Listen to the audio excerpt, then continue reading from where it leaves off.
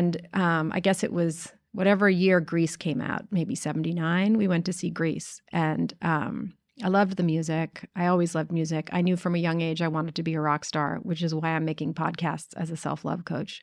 That's another story. But so Sandra Dee, the movie, I loved it. I love the music. But at the end of that fucking movie, when she walks up in her red shoes and her spandex pants and her black shirt and her leather jacket and her red lips and her black eye makeup and her fucking hoop earrings and her curly blonde wig and takes a drag of that cigarette and says, "Tell me about it, stud." I saw that and I was like, oh yes, that is what I want to be. You have found the place to be. This is the Self-Love Peddler Show. I'm Sophie McCallum, your personal self-love peddler. Please leave the single narrative, airbrushed, beauty bot images you have been force-fed at the door. Here we examine our relationship with our bodies and the many shapes and nuances our bodies have. The only way to end women's cycle of body shaming, judgment, and self-loathing is through a common pact and plan to change the way we collectively think about our bodies and the bodies of those around us. Welcome to the journey.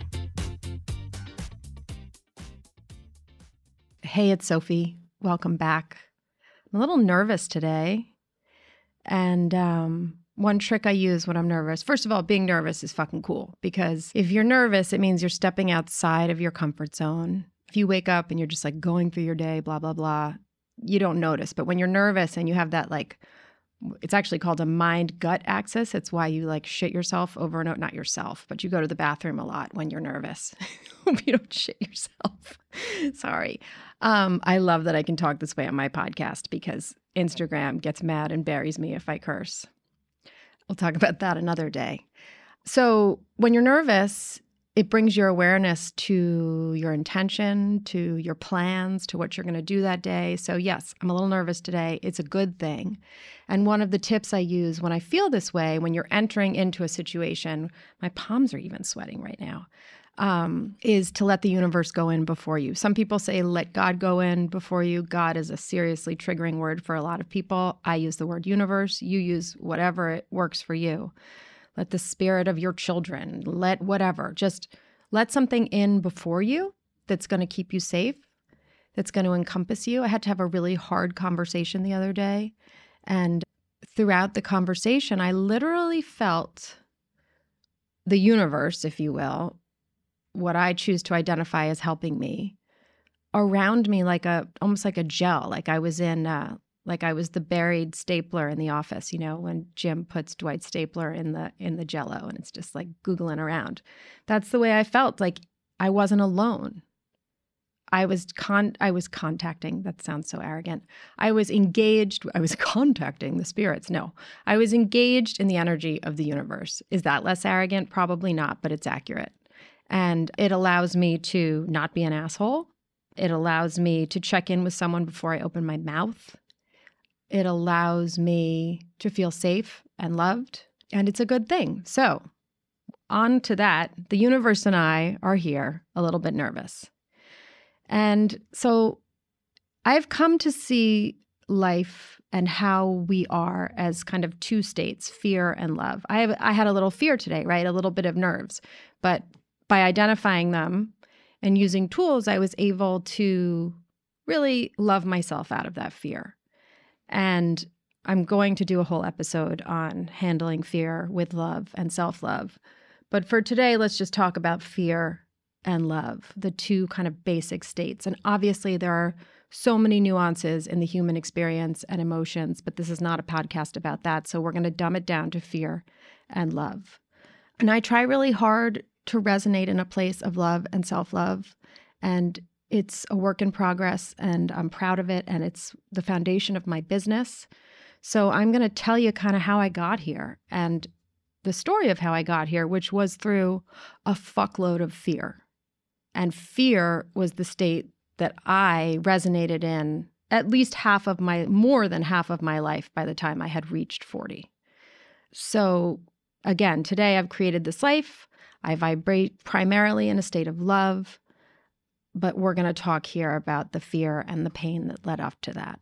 And there was such an obvious shift for me that I now consider such a blessing that I kind of like had to make this my purpose, like my meaning was to find and uncover the power of love and self-love. And my purpose has been to share it and continues to be to share it. Hello, wonderful, worthy, self-loving women. I'm thrilled to introduce you to my newest course, Mastering Your Love Centers Through Conscious, Compassionate Self-Love. There's a gold medal in being you waiting for you. Are you ready to accept it? This course is about the ever-evolving process of self-love and self-discovery. If fully embraced just like self-love, it is endless and can deliver boundless results. Through this course, you will find yourself living fully as your greatest you. In Flourish and Fly, my introductory course, we talk about learning to love ourselves. We learn to see that we are worth the gold. Here we take action. Here we grab that gold medal. Remember, you can achieve a silver trying to be someone else, but only you have the right to your gold, to your unique glory. Join me inside of Mastering Your Love Centers Through Conscious, Compassionate Self-Love and grab your gold. It's already yours for the taking. Are you ready? Join me. Your time is now. So the other thing about sharing pain and fear is that I am a firm believer that the most growth, as I said, being nervous today means I'm doing something. When you're in a place of fear and pain is really when you learn the most, particularly when you come out on the other side and look back.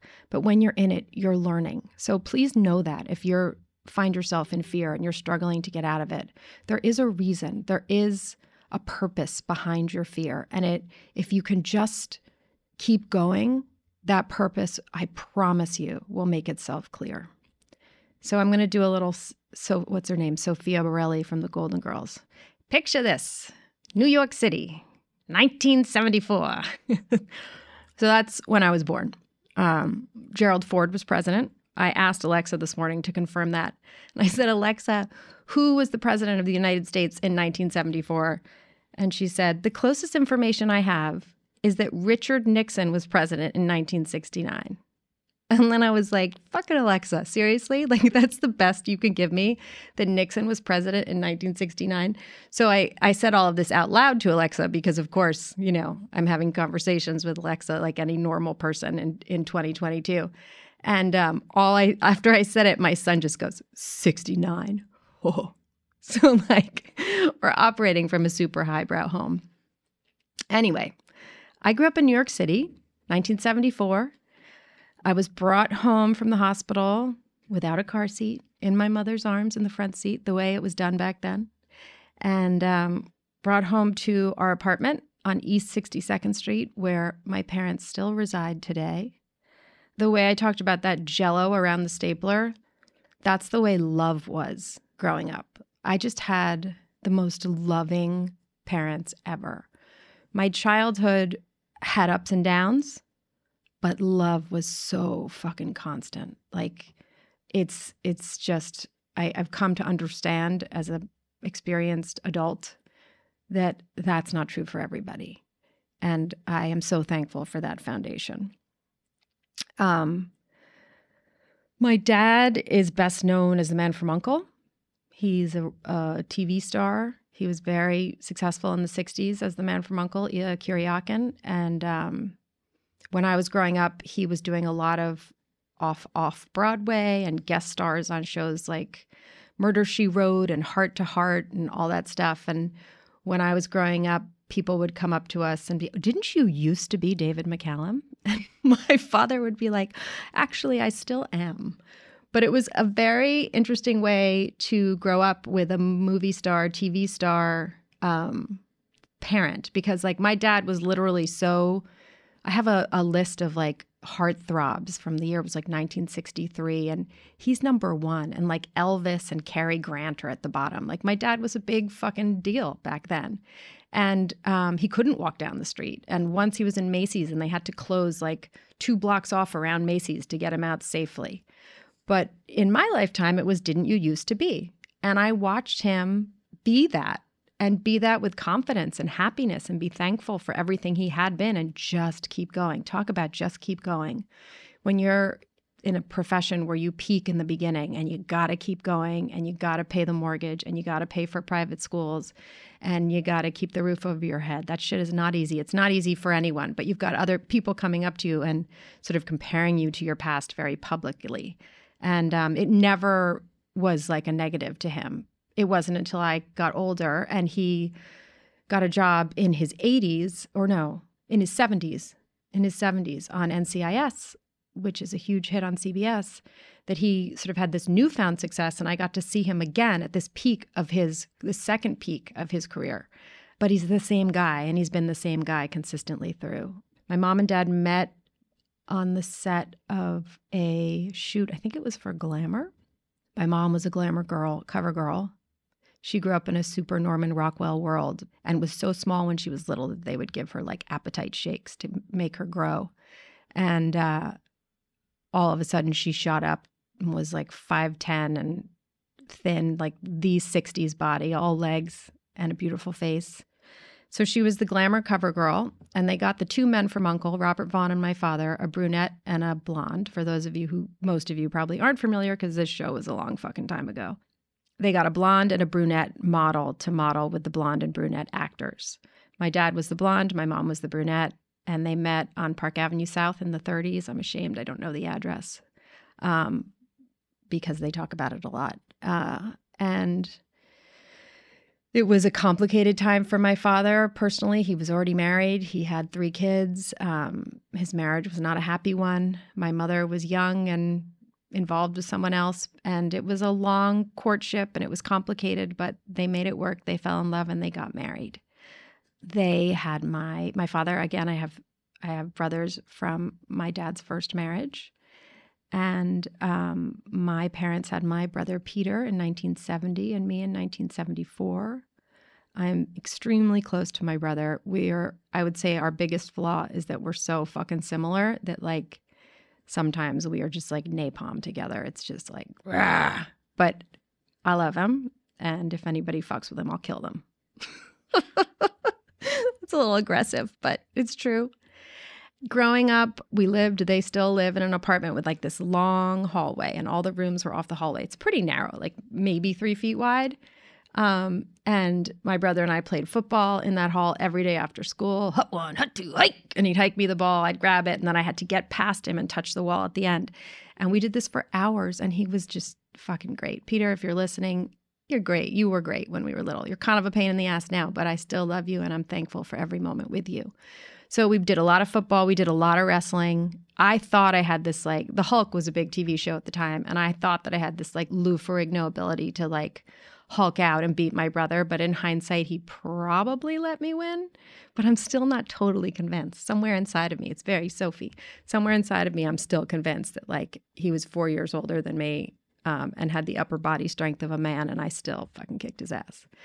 But so that was my immediate family.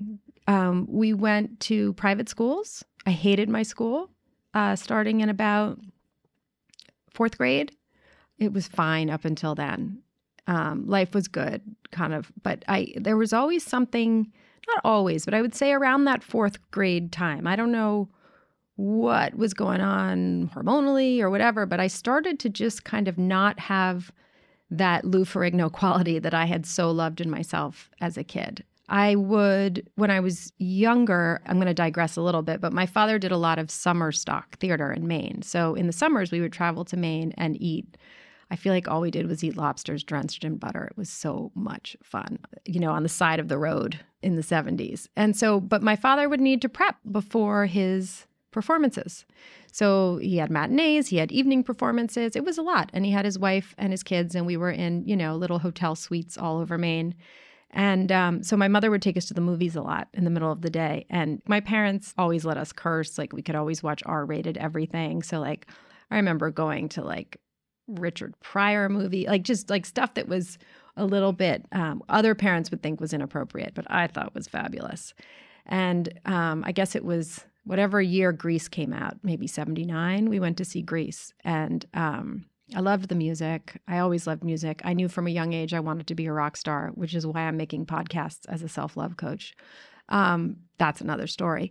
But so Sandra Dee, the movie, I loved it. I love the music. But at the end of that fucking movie, when she walks up in her red shoes and her spandex pants and her black shirt and her leather jacket and her red lips and her black eye makeup and her fucking hoop earrings and her curly blonde wig and takes a drag of that cigarette and says, "Tell me about it, stud." I saw that and I was like, oh yes, that is what I want to be.